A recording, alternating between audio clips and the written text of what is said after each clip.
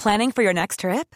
Elevate your travel style with Quince. Quince has all the jet-setting essentials you'll want for your next getaway, like European linen, premium luggage options, buttery soft Italian leather bags, and so much more. And is all priced at 50 to 80% less than similar brands. Plus, Quince only works with factories that use safe and ethical manufacturing practices. Pack your bags with high-quality essentials you'll be wearing for vacations to come with Quince. Go to quince.com/pack for free shipping and 365-day returns.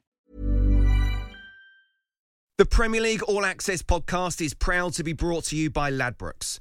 Stay ahead of all the big games in the best league in the world, the Premier League. With the latest odds, form guides, expert opinions and more, the fans are the players at Ladbrokes. Are you in?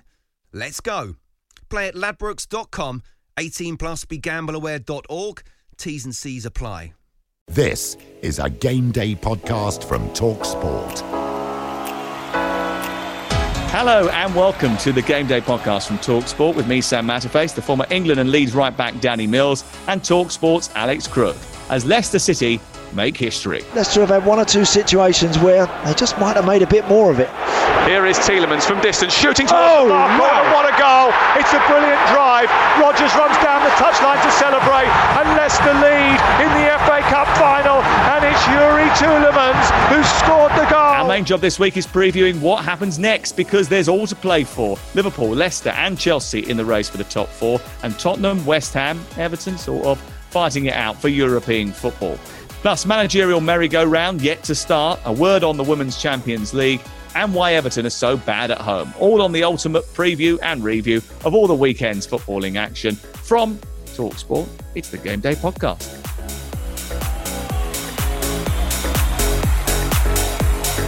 This is Game Day. And a warm welcome to both Alex Crook and Danny Mills. Another busy week of football action to look forward to.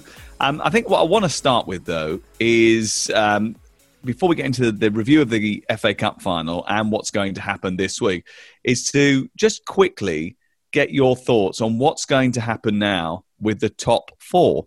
Because thanks to Alice in Wonderland, that is set up for a fantastic final day finish. We thought all the stories had gone, but that isn't the case now, Danny. We could have a three-way tie going into the last day of the season. So a big week of matches now in the Premier League. Yeah, it is, and vitally important. It's a really interesting one for Chelsea, isn't it? They could end up having, a fantastic season, winning the Champions League, having been to a cup final, or they could have almost a disaster, finishing fifth, losing both cup finals, and one game, and their whole season hinges on that. But they've got to try and get into the Champions League next season. Liverpool, with that goal from Alisson, have given themselves an incredible chance. I mean, what a moment. Saw it happen at Leeds with Paul Robinson, coming up from the back, got his big head on it and glanced it in. And Alisson's done exactly the same. And of late, Alisson's probably struggled a little bit as well.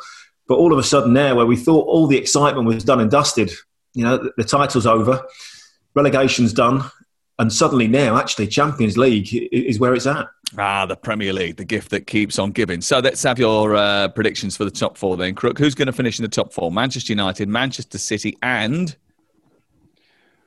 Crikey, you are putting me on the spot. I'm going to say Leicester and Liverpool.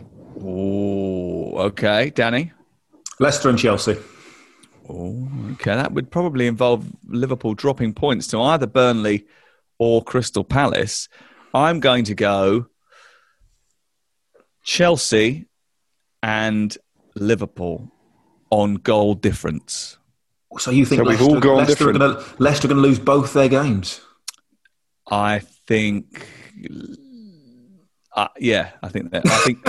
Yeah, they don't need to. They don't need to, do they? They only need to lose one of their games. They need to. Come on, Danny, get your shoes and socks off, mate. Should we get its toes out and add it up? Because they can get 69 points if they lose to Chelsea and win their game, and Liverpool can get 69 points if they win all of their games. And with goal difference, they can win it on goal difference. So, yeah, I think they will lose to Chelsea and then win against Tottenham, and it will be goal difference that sorts it out. That's my prediction. You can predict as well. Why don't you send us a tweet at Alex_Crook, at Sam Matterface. And, well, Danny doesn't do social media, so, don't bother trying to contact him. Instaface, that's about it. Right. Okay. So we've had our say on what we think is going to happen. Let's justify it now, starting by looking back at a terrific afternoon at Wembley.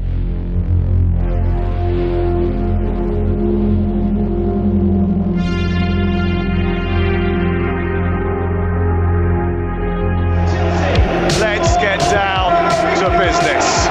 Here is the free kick over on the far side, taken by Tielemans towards the back post. Headed by Sionchu over the top of the crossbar. Mount, lovely turn away from Sionchu towards the edge of the area. Left-footed shot just wide of the left-hand upright. Collected by Mount, right angle of the penalty area. Back to Ziyech. Mount wants it back again. He's going to get it. He's in behind by the byline. Produces across towards the far post. Might come through towards Rudiger inside the area. Tees it up for Thiago Silva. Werner with a header, missed at the back post. And it goes behind and away. It's Thomas who delivers the ball in towards Sionchu with a free header at the near post, and he steers it wide. Leicester have had one or two situations where they just might have made a bit more of it. Here is Tielemans from distance, shooting towards the far corner. What a goal! It's a brilliant drive. Rodgers runs down the touchline to celebrate, and Leicester lead in the FA Cup final. And it's Youri Tielemans who scored the goal. Conte, he could cross. He takes a couple of extra touches, goes down the right side, then does cross, and then trying to get up there was Chilwell. Hits the post, comes back towards Havertz, and it's cleared behind and away for a corner. It goes out to the right. It's crossed into the box for Giroud again, then comes back for Mason Mount. What a save by Kasper Schmeichel, left-handed round the post and out for a corner. Terrific effort from Mount. Brilliant save, blinding save by Kasper Schmeichel. Thiago Silva clips it long. Ben Chilwell round the back post, takes it round the goalkeeper. It's in! Ben Chilwell, formerly of Leicester, has equalised for Chelsea with a bit of a helping hand. With 90 seconds to go in the FA Cup final, it is offside, goal denied. Leicester celebrate, Chelsea denied. It's a millimetre, but Ben Chilwell's big moment is over, and Leicester's big moment might just be about to come.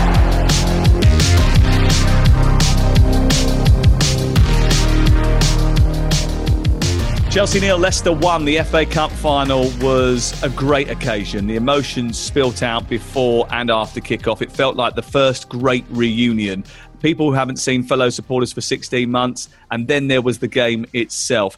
Tight, a wonderful winner, a dramatic finale. And let's not make out that it's a massive upset because Leicester are part of the top table now. But it's good to have a new name on the trophy. Danny Mills. Yeah, it is. And let's be honest, Leicester are supposedly better than Chelsea at the moment. That they are higher in the table. So it's no surprise at all. Absolute wonder goal, obviously, from Youri Tielemans. Absolutely superb. What a strike that was. Or at the end, was it offside? Was it not? I mean, those lines look very, very close, a little bit blurry, a little bit wonky when Chelsea equalised. And I think all Leicester fans had resigned themselves to extra time, and then suddenly it was like they'd scored again when it was overturned. But yeah, it wasn't a great first half, but second half, I think obviously both teams really went for it, and obviously from Leicester's point of view, to win that trophy for Brendan Rodgers is absolutely huge, because after what they did, obviously winning the Premier League, they've just stuttered a little bit. Last season they fell away right at the end. And I think this will give them real confidence to kick on till the end of the season. I can't get too upset about the offside because this is the way it's been all season. And it's offside. I'm not debating that in any way, shape, or form. If it's a millimetre offside, it's offside. That's not a problem. But I just think it was so tight, and in that moment, the Chelsea players ran off. Chelsea fans were elated, and then all of a sudden, and actually, Leicester fans were devastated at that point. Yeah. And then it took a good 30 seconds for reality to kick in. It kind of works in a cup final where you've got an even split of supporters. So you've got the jubilation, the delay, that gets cancelled, and all of a sudden there's an eruption of noise at the other end. In a Premier League game where there is a smaller away allocation, it kind of sort of kills things. And there it does look a little bit, it does feel as if the emotion's been sucked out of an occasion rather than being pumped back in again with the VAR intervening. But although I think the calibration of camera and when you touch the ball, when you kick it and all that kind of stuff will come into debate, ultimately it has been like this throughout the course of the campaign. So I think it was always going to be that at some point it was going to have an impact in a major cup final. You know, you either accept all of it or you accept none of it. And at the end of the day, you know, we've accepted it all for the whole of the season. On Brendan Rodgers, the first British coach since Harry Redknapp to win the cup, he spoke to me about that, almost imploring chairman to bring through the best of British coaches. I was really happy for him. 7 finals, 7 wins. No one spoke about that before the game. In England, I think he's perceived a little bit differently to how he's perceived in Scotland or was perceived in Scotland before he left. I hope this puts him in the top bracket where he deserves to be, Alex. Yeah, there's that Twitter account, isn't there, Deluded Brendan, but I don't think he's a figure of fun anymore. His reputation, which maybe took a harsh kicking after the fact he didn't win the title for Liverpool. Maybe we should have focused more on the fact that he came so close to ending their long title drought than actually the way they ended with that Steven Gerrard slip. But he redeemed his reputation in Scotland, did wonders at Celtic, and he's done fantastic at Leicester. And you're right, they need to be talked about as one of the big clubs now, a big 7, if you like. And that's largely thanks to Brendan Rodgers. But there were so many narratives from this cup final. I thought the way that Brendan spoke about what it meant to the people of Leicester, the fact they've been to 4 finals and lost, clearly gemmed up on his history. I think he struck the right tone. Wes Morgan coming on and admitting to you afterwards that he thought his trophy-winning days were over. I mean, I saw him playing League One for Nottingham Forest against Bournemouth. I certainly didn't think then that he would go on and become a Premier League and an FA Cup winner. And obviously the chairman's son as well, Vichai's son, looking up to the heavens, getting involved in the celebrations, cajoled by Kasper Schmeichel.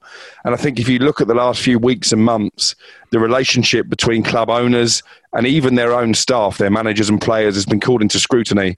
What you saw there was a group of players and a club who were so together, and he was very much part of those celebrations. It was heartwarming, I think is the only way to describe it. Yeah, and Kasper Schmeichel, the first goalkeeper to captain a team to FA Cup glory in 18 years, had a major part in the actual game itself, Danny, didn't he? Because he made 2 brilliant saves, one from Ben Chilwell, which I think may have been destined for the post anyway, but he had to make sure of it. The second one from Mason Mount wins them the FA Cup. Oh, definitely. And that's why I think, you know, over the past, probably the last 10 years, goalkeepers really been recognised with their importance. You know, it was always sort of the team and then the goalkeeper.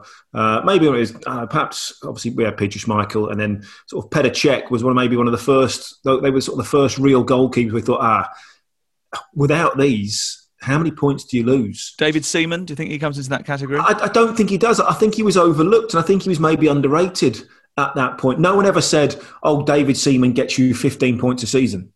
You know, Peter Schmeichel, possibly, towards the end of that era at Manchester United.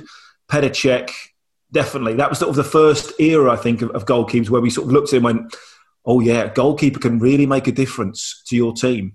Before, you either had a good goalkeeper or he was rubbish. You know, that was sort of where it was at. And I think, yeah, Kasper made a couple of outstanding saves. But I think a lot of credit needs to go to Brendan Rodgers, you know, with winning a cup final. Pochettino never managed it. Ole Gunnar Solskjaer hasn't managed that yet. Everyone talks about Brendan Rodgers being a great coach, a great players manager. You know, he interacts with the players very, very well. But you'll always be judged on trophies. And everyone will always say, yeah, but it's only Scotland. It's only, you know, you've only got to beat one team to win the league. You've only got to win, you know, a couple of games to win the cup, that type of thing. So I think to come down to Leicester, go so close last season to getting in the Champions League, looks like they might do it again this year and winning a trophy. I think, you know, Brendan Rodgers has done fantastically well. He said to me afterwards, Sam, I wanted to come to Leicester and compete.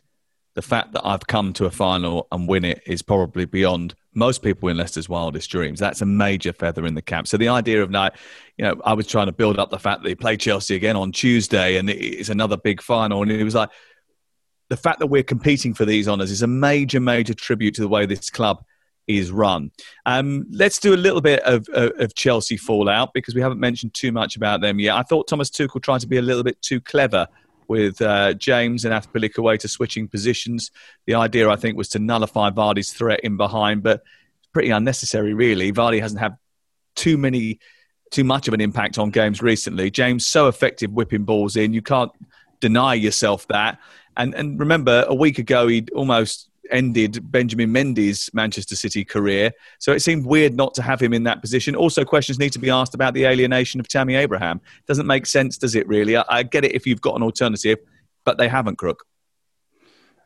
No, and I guess in some ways it's ironic that the winning goal, as fantastic it was, came from a mistake by Reece James. I have to say probably the only mistake he made all afternoon. I actually think he did quite well in that position, but you're right, it was probably a needless level of respect that Thomas Tuchel showed Leicester and Jamie Vardy, maybe doing a bit of a Pep Guardiola in the Champions League in the recent past and overcomplicating it, because as well as James did in that position, take away the mistake, clearly Azpilicueta doesn't offer the same threat going forward. So by moving him inside, you lose one of your biggest assets out wide in terms of penning the opposition back. The Abraham situation is baffling because Timo Werner, as much as he's improved under Thomas Tuchel, he's got great movement, he's got pace to get in behind, he can't finish. And that's a major issue if you're the lone striker. He scored less goals under Tuchel than he did under Frank Lampard. Yeah, but I think his all-round game has improved. You as a Chelsea fan would admit that. But the statistics don't lie. He's not scoring goals on a regular enough basis. Left it too late probably to bring on Olivier Giroud to make an impact. And in Tammy Abraham, you've got a player who since the start of last season has scored more goals than anybody else for Chelsea. And this could go very wrong now for Thomas Tuchel, because coming into the weekend, we were talking about what a fantastic end of the season it could be, winning the FA Cup, finishing the top four, possibly winning the Champions League. Well, actually, they could reverse all of those things. They could lose the FA Cup final. They already have. They could miss out on the top four, and they'll probably lose the Champions League final now based on what we saw at the weekend. And all of a sudden, question marks will be asked about whether actually it was the right thing to do to replace Frank Lampard. Have they moved any further forward? I think they have, Alex, but I agree with you. The over-tinkering... Reece James is a far better wing-back than Azpilicueta is. Azpilicueta is a far better centre-half than Reece James is. So you've disrupted two positions for no apparent reason, just for doing it for the sake of it. That's what it... I cannot... He's trying to nullify a guy who's scored 2 goals in 24 appearances, basically. Yeah, but Azpilicueta is a fantastic defender. He's a better defender than Reece James. But I suppose the question is, in the last FA Cup final, we got done in that position, didn't he? And maybe there was some sort of relationship. Well, Thiago Silva's 45, whatever he is. Do you know what I mean? It didn't leave him out of the team. True. Experience as a defender, especially in a back three, is the most important thing. You defend the width of the box. You don't get sucked out. That's why you have fit lads running up and down as wing backs that can run all day. And that's why you have Reece James doing that, to get back and help you out. Don't over-tinker with it. I didn't quite understand that. I don't really like Kepa in goal. I know he didn't do anything particularly wrong in this, but I just think, is Kepa going to play in the Champions League final? No. So why would you not play your strongest team in a cup final? I wonder how the Chelsea board see this treatment of Tammy Abraham, because by not picking him, each week his transfer value is going down. You are devaluing a player who obviously, if Thomas Tuchel stays in charge, you are going to have to sell. I mean, we're in a situation now where clubs up and down the country are playing their fringe players, certainly the clubs who've got nothing to play for, just to put them in the shop window. Thomas Tuchel is doing the complete opposite with Tammy Abraham. Something must have happened, Alex, in training. I understand that it hasn't. As far as either that or Chelsea. Fancy him. Chelsea are very, very good at keeping their cards close to their chest. Well, that's what I mean. He might not fancy him because he's not good enough in training. He's not seeing what he wants him to do. That is true. I understand. I'm not saying they've had a bust up or they've had a row or anything like that. I'm saying, no, but because the way they train, I don't think Tammy can show his talents, because obviously his talent is goal scoring. I think his ratio to putting the ball in the net from chances created is quite high. His minutes per goal ratio is one of the best in the Premier League, actually. But the Werner situation is a bit like Patrick Bamford at Leeds. I know Patrick Bamford has scored a lot of goals this season, but last season, missed loads of chances. Season before that, missed some absolute sitters, on par with what Werner's missed, this season. Even this season has missed quite a lot of big chances. But he does a job for the team, and Bielsa loves that. And that's why he's number 9 all the time. And maybe that's the way he's looking at Werner, that he does a job for the team that he wants him to do. And that's why he plays him every week. And it's not just about goal scoring for him, which, again, I think is a risk. I was surprised they didn't play Havertz in the cup final, bearing in mind that Leicester haven't looked particularly steely in the last few weeks. And you've got someone who's pretty tricky on the edge of the box. I thought that was a bit of a surprise. Anyway, let's talk about how this affects the context of Tuesday night's game, because this is massive now. Chelsea-Leicester, 8:15, Tuesday night. That becomes a really fascinating match and probably the tipping point for both these clubs as to whether or not they get into the Champions League. Who wins it, Alex? So it would be very hard to make a definitive conclusion. I know you're of the belief that Chelsea will be a wounded animal and will bounce back.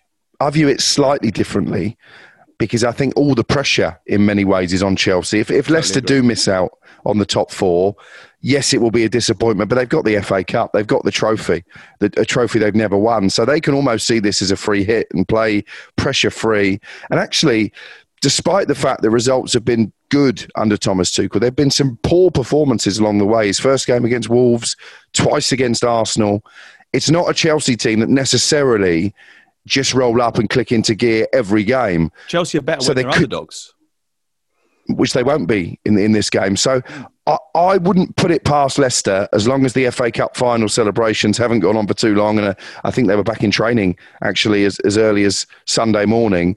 I think Leicester can go there and get a result. Well, I did see a picture of Jamie Vardy eating a McDonald's in bed this morning. So I don't think they were in early for training. Danny, who wins the game on Tuesday night? That might be every Sunday, though, for Jamie Vardy. Probably could be.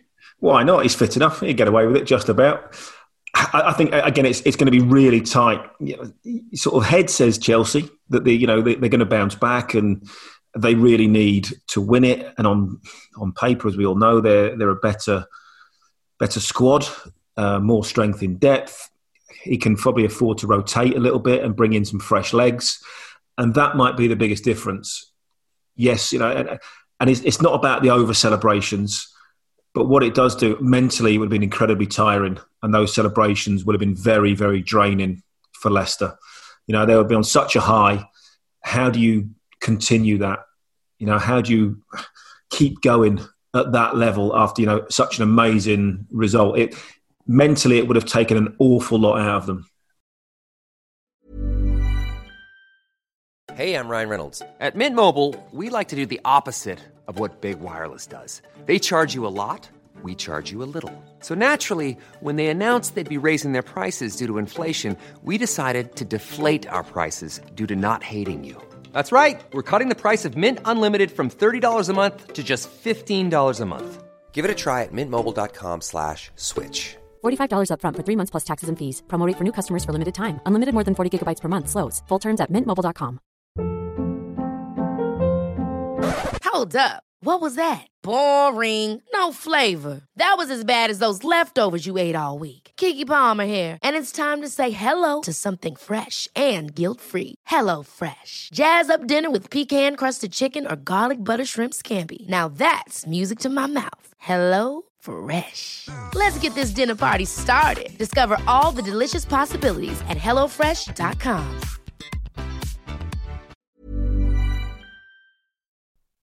The Premier League All Access podcast is proud to be brought to you by Ladbrokes.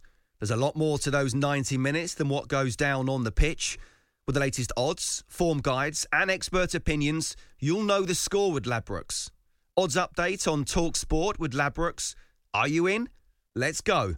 Play at ladbrokes.com, 18 plus, begambleaware.org. T's and C's apply.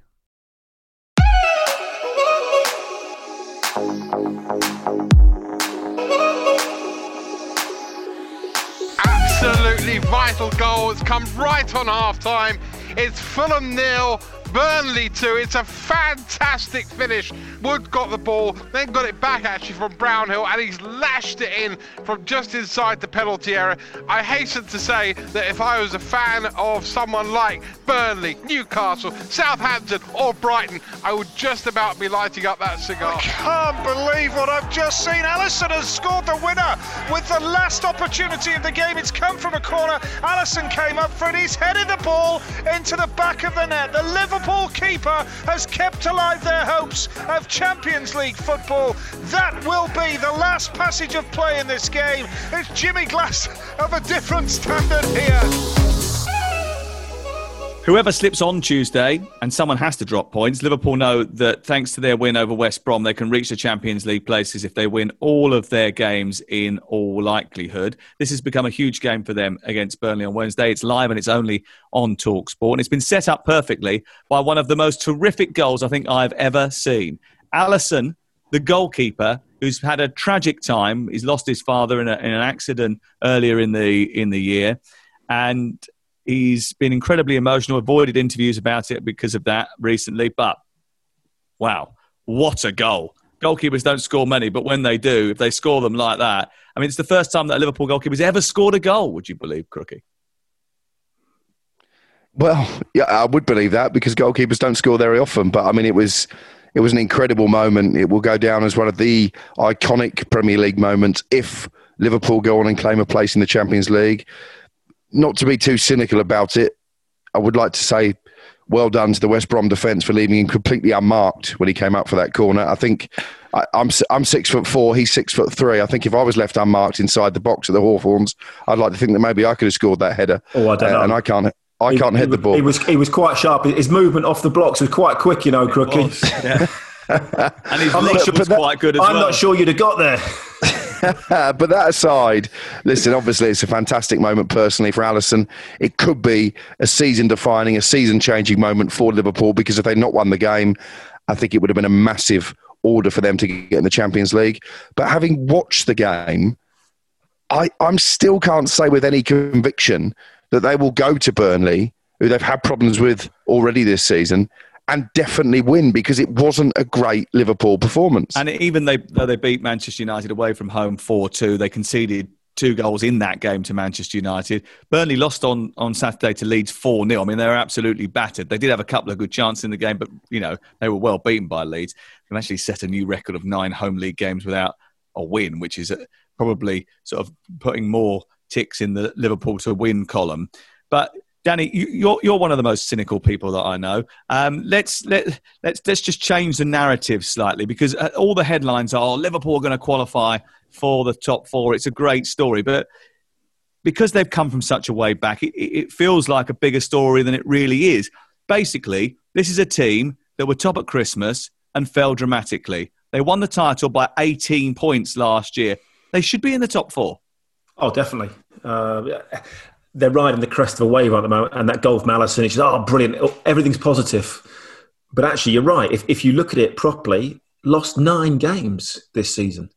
That's crazy. You know, and where they've been, their performances have been poor, really, really poor. I think the Burnley result to Leeds is bad news for Liverpool because I think Sean Dyche will have them unbelievably organised. They will go back to basics and they will make it very, very hard. I can see this being a 1-1 or even a 0-0. And they're making it very, very difficult for Liverpool. But you're right, Liverpool have underperformed massively. Even if they squeak into the Champions League positions, you can't really call it a successful season. You can say, you know what, they've got away with it. Okay, maybe that's But the narrative is not that, is it? The narrative, they've been decimated by injuries and they've but who hasn't? All their way in. Who hasn't been decimated by injuries? I've got no problem with Liverpool, but I kind of think that Leicester deserve more credit because they've had just as many injuries. Well, this is what I mean. You know, Manchester City haven't had Sergio Aguero for the whole season. He's hardly kicked a ball. West Ham have had big injuries. Newcastle have had big injuries. Everton have had big injuries. Everybody in this COVID hit season has had massive injuries. Liverpool had the opportunity in the transfer window to rectify the Gomez and Van Dijk issue. That's the only injury, really, that has been a major concern. They brought Thiago in, so losing Henderson shouldn't be a problem. You've still got the likes of James Milner that's been fit in there. Fabinho came back quite early on in the season. Obviously, when they were top at Christmas, has played, hasn't really been injured since then. Liverpool had the opportunity to go out and buy some decent centre-halves, and they failed miserably at doing that. Has anyone seen Ben Davies, by the way? I mean, is that the most pointless transfer in the history of the Premier League?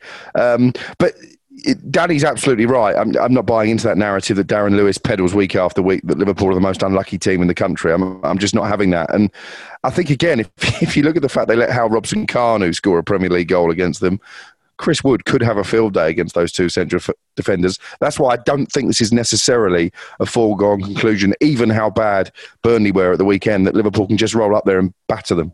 Yeah, but I know it sounds ridiculous, but I am of the opinion that now it's sort of flip-flops and sun cream weather for Burnley, isn't it? You know, are they going to put it in? A lot of these teams, when it comes to the end of the season, you come off the bridle 5, 6, 7%. That's it. It's all over. Yeah, but that's dangerous sometimes.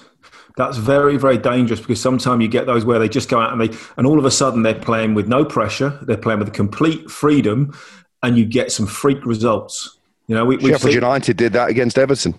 Yeah, it's not really much of a freak result. They've lost at home more often than I can even add up on my fingers this season. They've lost almost every game at Goodison Park. But what is it? Performance from Sheffield United. Stoke beat Liverpool how many on the last day of the season? 7. Did anybody see that coming? It's a good point. You know, surely, you know, Stoke, mid-table obscurity at that point. Half of them in Marbella, half of them in Ayia Napa, wherever they were heading next, you know, the day after. And they absolutely battered Liverpool. You just, there's no reason for it. There's no form table for it, but at the end of the season, you always get some very, very strange results. I think Liverpool will win. 8:15 on Wednesday night, live on TalkSport. Sounds like I'm picking on Liverpool a little bit here, but my favourite moment of the weekend was Mike Dean giving a few leaving presents out when he gave a free kick just before the Liverpool goal, because he got in Fabinho's way. Not because there was a foul by a Burnley player, because he got in Fabinho's way. He stopped the game and gave a free kick to Liverpool. They scored 10 seconds later. Oh, Mike, I'm not entirely sure that that's up to date with the laws of the game. But anyway, thanks very much.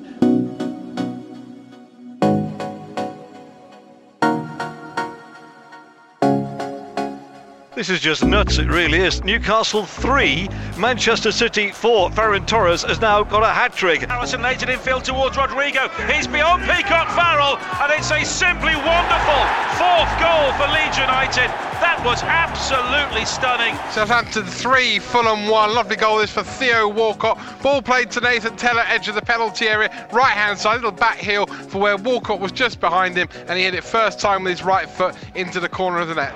Here is Tielemans from distance, shooting towards the mark. Wow. What a goal! It's a brilliant drive. Rodgers runs down the touchline to celebrate, and Leicester lead in the FA Cup final. A point, in all honesty, does little for the Hammers' hopes of bringing European football to London Stadium next season. Brighton 1, West Ham 1. And it's glanced in by Mitchell.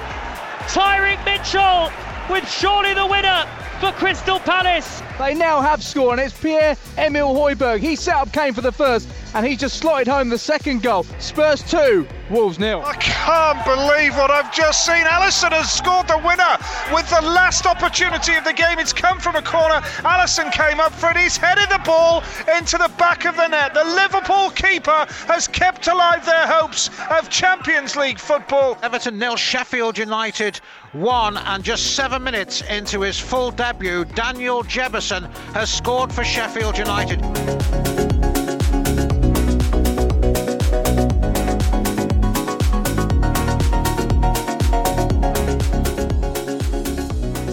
West Brom against West Ham, 8:15 on Wednesday night. West Ham have started to drop points at just the wrong time. They had a bit of the Brightons, didn't they, on Saturday night? Created chances, but not enough to get them past a Seagulls side who also missed 1 or 2 chances. But Tottenham's goal difference has complicated things. They now might not get any European football, West Ham, and if they do, it looks like it's going to be Conference League. I would kind of feel sorry for them if that happened, Crook.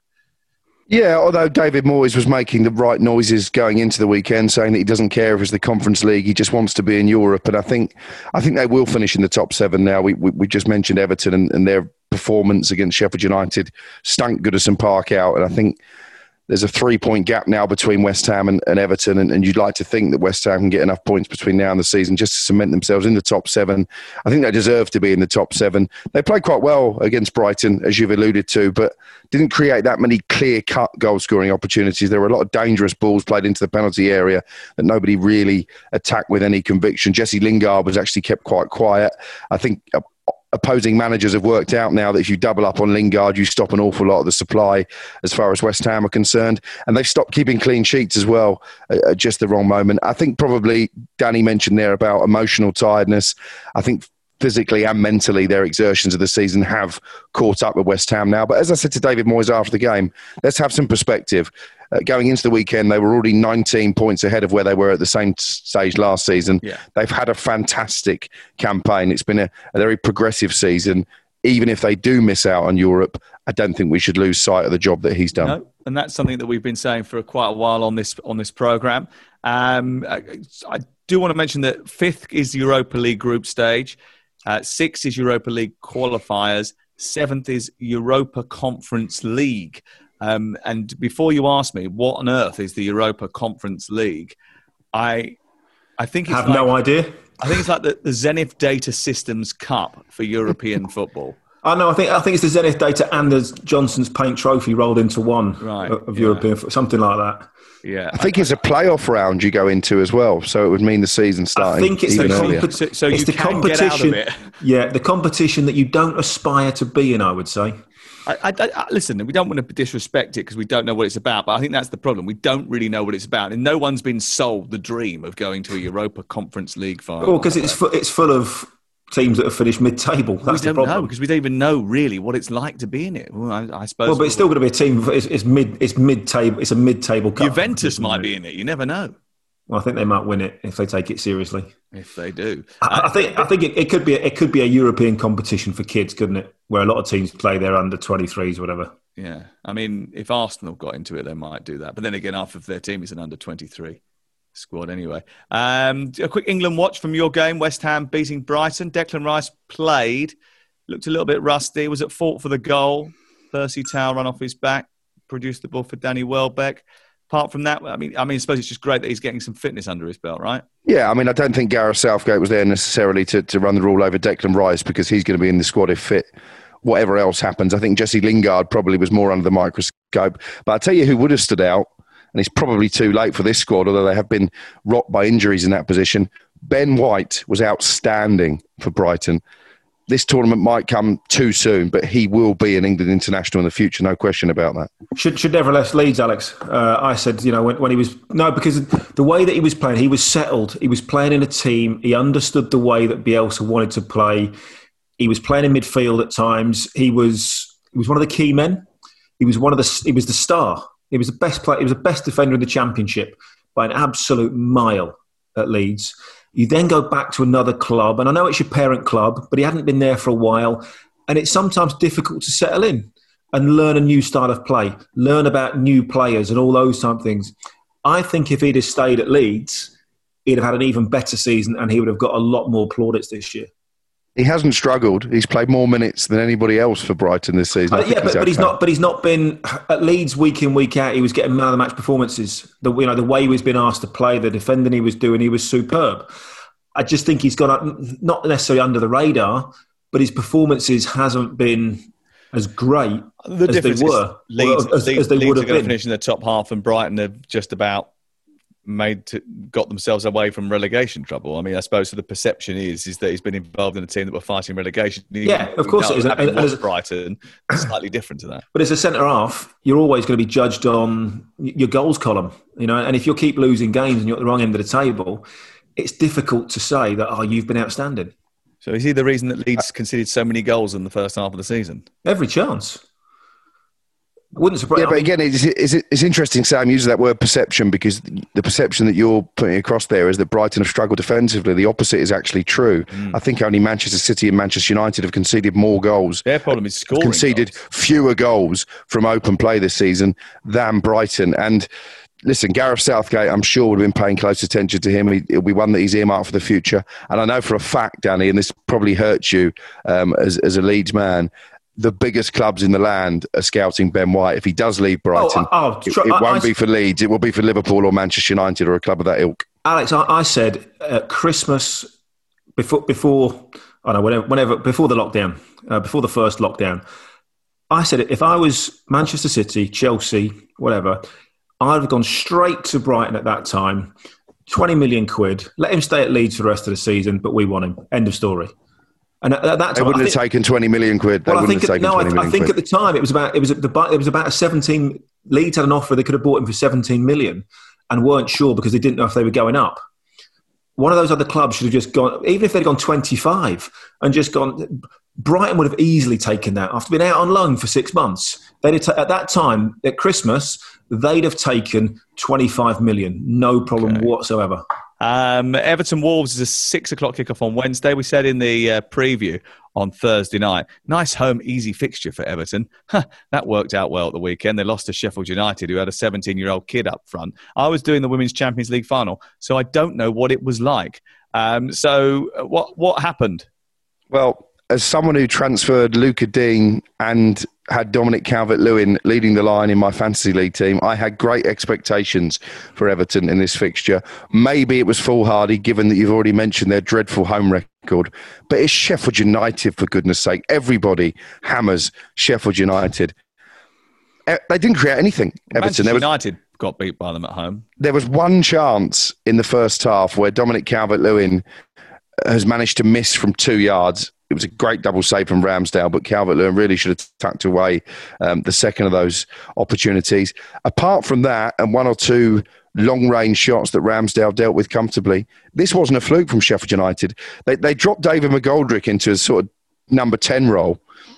He was playing like Iniesta at one stage. It was ridiculous. He ran the game in that position. Obviously, the fantastic story on a weekend of emotional stories with a young lad coming and scoring. But it's just a dreadful result for Everton. They've spent millions, hundreds of millions on that team. They've got a manager with one of the best CVs in world football, and they're going to finish 9th again. Carlo Ancelotti has actually been linked with a return to Real Madrid after it was revealed over the weekend that Zinedine Zidane has told his players that he's going to leave at the end of the season. Wolves, who they play on Wednesday night, all over the shop at the back against Tottenham Hotspur. Conor Coady had a very good first half, despite the fact that they ended up conceding a goal. He made about 10 or 15 blocks in the course of the 90 minutes. I think the continuing chopping and changing of 3 to 4 to 4 to 3 has caused them all sorts of problems. And it's not actually really Coady who's the problem. I mean, I think we sort of associate, he can only play in a 3. That's not the case, actually. He's all right. It's the person they put alongside him who seems to just completely go wandering every time. So I don't know what happens with Wolves. The problem with that is as well, though, Sam, as great as he's done and making sort of 10, 12 blocks, shouldn't really be making that many blocks as a centre-half. No, you shouldn't need to. Because a sliding tackle, a block, that's last ditch. And that means you're right up against it. That's not his fault. He's the last chance that they've got, before the goalkeeper. But the rest of the defending from the team is appalling at times. Absolutely fascinating game. Everton terrible at home. Wolves generally terrible. Play each other. Do you want to stick with Calvert-Lewin and Luca Dean? It's got 0-0 written all over it. Well, Gareth Southgate was watching that Tottenham Wolves game at the weekend, and I'm sure he saw a couple of good things from Harry Kane and a few others as well. Dele Alli actually played well in that match too. Tottenham against Aston Villa is a game which takes place in midweek as well. Spurs named a really aggressive team in that match against Wolves. They probably should have won by more. Kane and Salah going neck and neck for the Golden Boot. It's going to go to the wire. Kane played well. Ali, man of the match, too late for him to stake a claim, Danny, for the Euros? I think it probably is. He's not been involved for some time. And I think Gareth will be looking at the squad and thinking, Jesse Lingard in that position has had a really good 6 months. At the moment, would you take Dele Alli off the back of 1 game, 2 games over Jesse Lingard? Probably not, especially when he's had Lingard before, knows what he can do. And I think people underestimate that at times. You're going to have a squad of 26 players. 15 at least of those aren't going to play much football at all. So you've got to have good characters that are not happy, but accepting of their role of being a squad player. Yeah, you don't need any disruptive influences at all within that. And Ali, if he's not in the team, I suggest he could well be one of those. I tell you, this is going to be a problem for England because they're going to pick 26 players, but you can only take 23 to each game.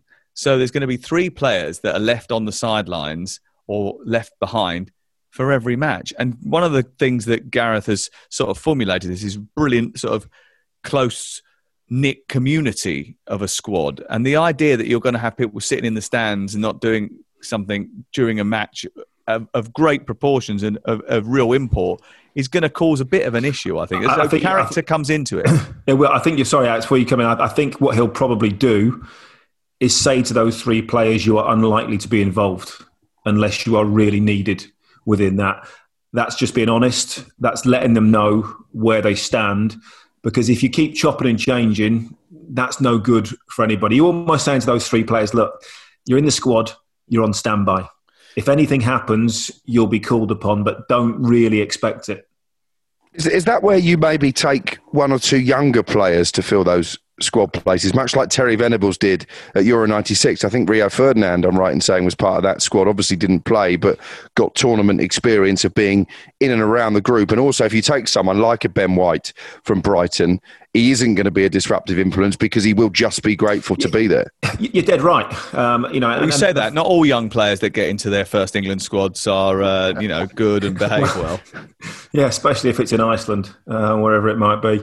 But I think generally you're right. You need that. If you're 24, 25, 26, chances of you being thrown into it are unlikely. I know it happened to Trevor Sinclair in 2002, when Trevor came in late and then ended up playing, obviously, the majority of the tournament after being sort of sent home from standby, landing at Heathrow and then flying straight back out again to South Korea. Yeah, but his air miles went up. He was literally Phileas Fogg around the world in opposite directions. But I think Ernst is right. You can afford to have those players that you're not quite sure about, maybe a little bit younger, that aren't going to be... You're not going to take Dele Alli as 24, 25. That's certainly not going to happen and say to him, like, you're going to sit in the stand just in case we need you. That's going to cause issues immediately. You don't need that sort of thing happening to you. The problem that England are going to have is finding their fit players. Yeah. 6 months ago, we were like, oh my God, this England team is going to be absolutely awesome. Look at the talent that we've got on show. Everybody's fit. Everybody's playing well. And suddenly now, Sterling hasn't played for ages. Calvin Phillips has been out for a while. Declan Rice has been out. Jordan Henderson's been out. That's the midfield gone. You start looking around. Okay, we know that Foden and Mount, Grealish is only just coming back into it. Is he really fit? Yeah, but Maguire. Maguire worries you. Well, So suddenly you're looking at actually what we thought was probably going to be the starting 11. 4 or 5 of those could be injured. I think it's a byproduct. Very quickly on this before we move on, it's a byproduct of how strong the Premier League is. And again, we'll go back to that Everton-Sheffield United game. In other leagues around the world, Sheffield United comfortably bottom of the table. Everton could have rested 4 or 5 players if they were 6th in the Bundesliga and still hammered the bottom club. You can't do that in the Premier League. Every game is ultra competitive, and that's why it's asking an awful lot of our players with a short turnaround on the back of a truncated season to suddenly be fully match fit, fully match sharp and not have any after effects. And that's why I don't see England as favourites for this tournament by any stretch of the imagination. Quickly on Crystal Palace against Arsenal, Wednesday, 7:00. That's also live on our app. We've got loads of fixtures on our app this week because we've got so much football for you. Can Arsenal accept that Europe is beyond them now? Yes, it is. There's too big a gap. We're talking about 7th place. They're 4 points behind that. You're asking West Ham and probably Spurs as well to slip out. They've got 2 winnable fixtures, Arsenal away at Palace and at home to Brighton, but you wouldn't put your mortgage on it, would you? Especially if Palace is going to be an emotionally charged occasion. Roy Hodgson waving goodbye to Selhurst Park. That could be a more tricky game than maybe it looks on paper. Live on Talk Sport on Tuesday night at 7:00. Brighton, who we've touched on, against Manchester City, the champions of England. Neil Maupay and Dunk suspended because of the second red cards they got this season. What did that Scott Carson selection tell you about Manchester City playing Newcastle on Friday night? Pep has a wonderful warmth as a human being, or, well, he knew all about Newcastle's attack. Danny? I think that is just a case of flip-flops on. Let's forget about the league. There's one game that matters to Manchester City. Let's keep ticking over. Let's try and keep the feel-good factor. So I think they will have to put... I think that was maybe the game where they thought, oh, you know what, we can rest a few in this one. We can play around with this, give the lads a little bit maybe of an easier week in training, have that sort of few days downtime, relaxing, and now it's ready to start going again. So you think they're going to go all guns blazing when they play Brighton on Tuesday night, 7 o'clock? I think it will be a much, much stronger team, because suddenly now you're thinking, Pep's right, thinking... Get ready for the final. Yeah, and maybe he might leave it till the very last game of the season. But I think, that can sometimes be a little bit of a parade, can't it? So I think this one will be right. We've had a rest. We're back at it now. This is what we really need to go for it. Just start sharpening up, getting ready for that Chelsea game. It's an unusual situation, though, isn't it? Because obviously this game is away. There'll be nearly 8,000 Brighton fans in the stadium. But you mentioned the last home game is usually a parade. There will be home supporters at the Etihad. So surely if you're going to pick a strong team for one of the two games, you want to bow out on a high in front of your own supporters, don't you, when you lift the trophy? Yeah, well, I think it'll be... Well, they usually have everybody involved in that anyway, so I'm sure the celebration at the end of that game on Sunday will be... And that's the problem, Sam. That's what I mean by the procession, because it's... The players know they're getting the trophy at the end of that game. That game, the build-up is completely different. And again, it will be, because obviously there'll be fans in the crowd and for the first time and everything else. But the lead up to that will be incredibly different, because that you won't be going through your normal routines. There'll be many more interviews, and they'll all have their shirts with champions written on it, and all these types of things. The focus can get taken away on the last game of the season. I must admit, on Friday night, I thought it was a great game. It was brilliant fun, wasn't it? 4-3. Torres, who happened to be in my fantasy team, so I was delighted that he got a hat-trick. Cancelo scoring again. He played well. He actually hit the post as well. I thought it was just a swashbuckling end-to-end encounter, and it was good fun. The one thing that really sort of endeared me to Manchester City, though, is that they celebrated their title with beer and pizza, my two favourite things. So Pep and I have got even more in common than I first thought. Manchester United take on Fulham on Tuesday night at 6 o'clock. One win and second place would be theirs, Manchester United. I suppose couldn't have picked a better game to get out of their system, that Liverpool match last Thursday. But I think it's interesting how they handle this occasion, because they spent the last few weeks building Fort Knox around Old Trafford, insulating the place from people, and now they're inviting people into the ground. So what are we expecting to happen when fans get back in? Well, you're saying they couldn't have picked a better game. I think they could have picked a better one. They could have picked an away game, not just because of their form at Old Trafford, but also because of this issue with the protesters. And I know there was quite a tense meeting on Friday between United and various safety executives, including Trafford Council, actually dish out the safety certificate. And there was a possibility they weren't going to get a safety certificate and therefore would still have to play behind closed doors. They have got that safety certificate, but only late in the day on Friday. And I think there are genuine concerns that the protesters could infiltrate the match-going supporters. I know they've got a database. They're going to know exactly who's bought tickets, but there might be some people who don't care about being banned for life from Old Trafford. They will see this as an opportunity to get their point across. So I think it could be a very tense build-up to the game. I hope not. As we've seen, Alex, as we've seen, it only takes 10, 15 people to get onto the pitch. Precisely. And that's it. Game off. And you did have the idiots who tried to let down tyres on what they thought was the Liverpool team coach in midweek, again going completely over the top and losing the message that they're trying to put across. That's proper 80s like detective stuff. Let's get a different bus and let's send another bus out just in case, and we'll turn up in the Everton bus and surprise everyone. That was great, that wasn't it? That whole, it was very line of duty. That was a proper double bluff, wasn't it? We'll send the bus that way and we'll all go the different way out the back door. It was the fact that the bus had got sort of surrounded by black 4x4s. I thought, oh my God, I've seen this. This happened to AC12 the other night. Anyway, we don't need AC12 to pick too much into the bones of Southampton Leeds. That's a Tuesday 6 o'clock game. I suppose Leeds can finish in the top half if they get one more win, Danny, and that would be a magnificent achievement. Oh, it'd be absolutely incredible. As long as they finish above Villa, I'll be delighted, because that means I can give it to Gabby Agbonlahor plenty. Leeds will no longer be a myth, will they? I can't believe he's managed to survive the whole season by saying that they were a myth. It's coming back to haunt him. Oh, it's coming! It's coming back big time. Don't worry about that. Just got to make sure that they can't finish above Leeds, and then he's going to get it both barrels. One win. No, I mean it's been a fantastic season for Leeds.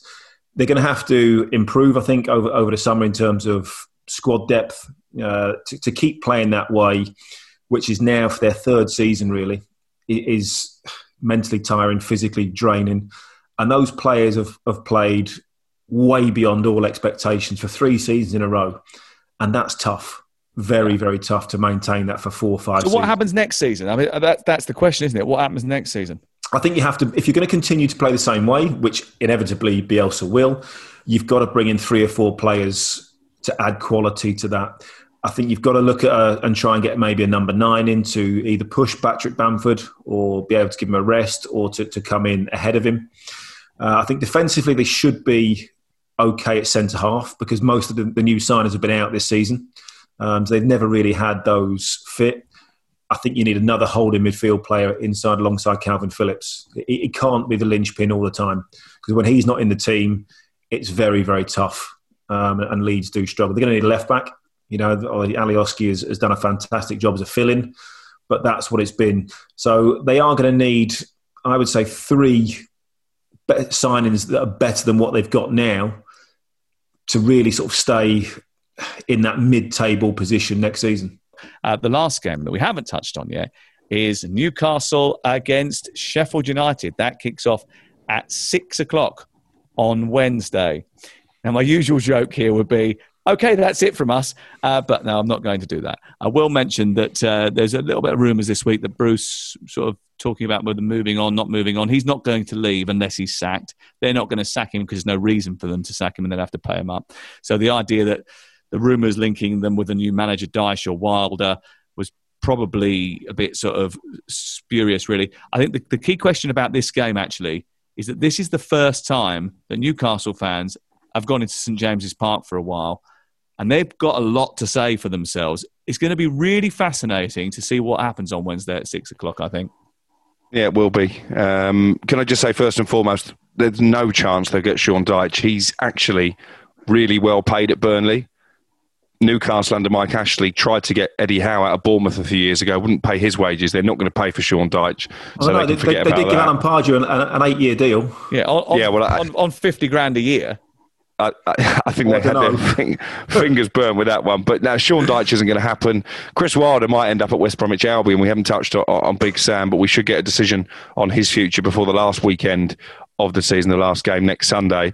I hope Newcastle fans don't just turn up and abuse Steve Bruce, because this should be a celebration of Newcastle fans getting back in to see their team. Yes, some of the football hasn't been great at times, but ultimately they're safe in the Premier League. That is mission accomplished as far as I'm concerned. And a quick Sheffield United manager update. As Paul Heckingbottom slowly but surely edged himself up the Hecking order. I'd be very surprised if he has. Again, it's one of those nothing to play. It's easy. It's like when you go out second half and you're 3-0 down. It's easy. But nobody to play. wants to pay anybody any money. They don't. They would look. Ryan Mason is in charge of Tottenham. And that is ridiculous. All due respect to Ryan, who I know and like, as you know. It's still ridiculous. It's still unbelievable that a club the size of Tottenham would do that. No one's hit the start button yet on the merry-go-round, have they, for the managers? Once it starts... Once Real Madrid lose Zidane and then they take somebody else, and we know that Hansi Flick is leaving Bayern Munich, there will be a big shift. Well, yeah, because you're looking at Tottenham, they're going to be looking for a new manager. You've just said that Everton could possibly, No, I think he'll stay. Well, but you think he'll stay. Real Madrid come knocking, who knows? You never know. Arsenal don't think they're going to get rid of him, but he's not been great, Mikel Arteta, has he, in any way, shape or form. What happens to Nuno? Where does he go? Does then Wolves need a new manager? Roy Hodgson's going. Sean Dyche, does he move on? Then suddenly Burnley, Brighton, could they lose their manager because he moves on to better things? There's all sorts that could happen. He could have 5 or 6, 7, 8, 9 managerial changes. Okay. This is going to be a busy summer for me if that is the case. Well, I'm sure you'll really complain about that. Taking calls in between hitting 7 and 6 irons. Think of the overtime. Yeah, overtime. Quick word on a game that I did on Sunday night was the Women's Champions League. The reason I mention it is this. I think it's actually quite significant that Chelsea have managed to get to the Women's Champions League final, although it was a brilliant achievement for them.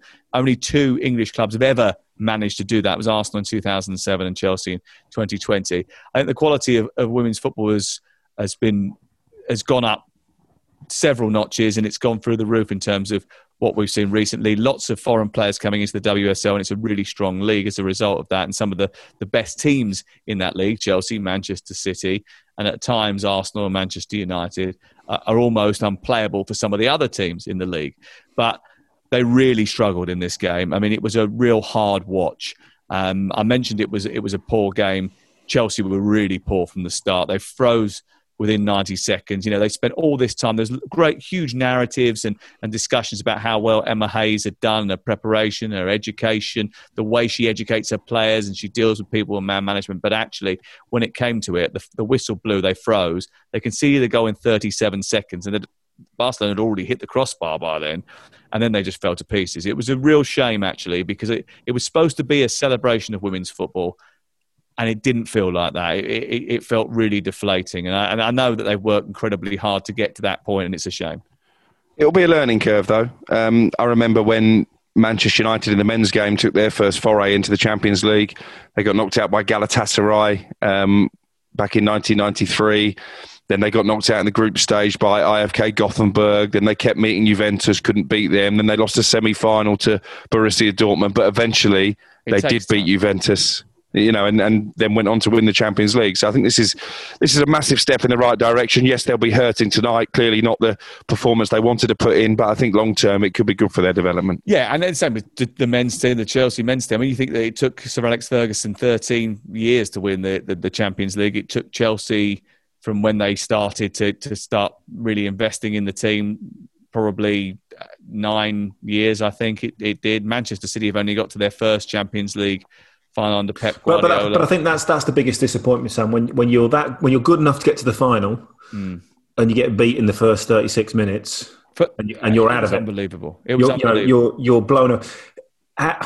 You should be good enough to get to the Champions League final, not to be hammered in the first 35 minutes. And I think on another day that would never have happened. But the first goal was such a freak goal. They just went to pieces. But then that becomes about character, and that becomes about. That's unlike them. They've only lost 2 games all season in all competitions. They lost a player after 13 minutes in a last 16 game in the Champions League against Atletico Madrid, who had done very well the previous year, and managed to see the game through. They went behind against Bayern Munich at home and came back and won that. It was just I think it's a very odd set of circumstances, and maybe some mistakes as well in terms of selection, but.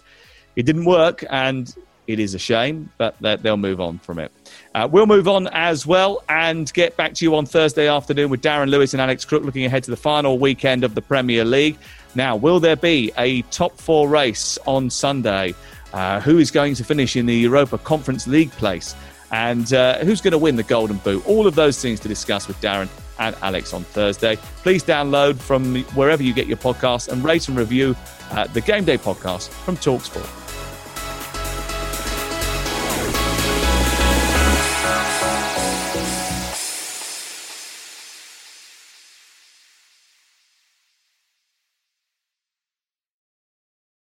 The Premier League All Access podcast is proud to be brought to you by Ladbrokes. The latest odds, we set them. Form guides, we've got them. Expert opinions, we share them. The best fans in the world deserve the best. Be match day ready before the whistle blows with Ladbrokes. Odds update on TalkSport with Ladbrokes. Are you in? Let's go. Play at ladbrokes.com. 18+, begambleaware.org. T's and C's apply. Even on a budget, quality is non-negotiable. That's why Quince is the place to score high-end essentials at 50 to 80% less than similar brands. Get your hands on buttery soft cashmere sweaters from just $60, Italian leather jackets, and so much more. And the best part about Quince, they exclusively partner with factories committed to safe, ethical, and responsible manufacturing. Elevate your style without the elevated price tag with Quince. Go to quince.com/upgrade for free shipping and 365-day returns.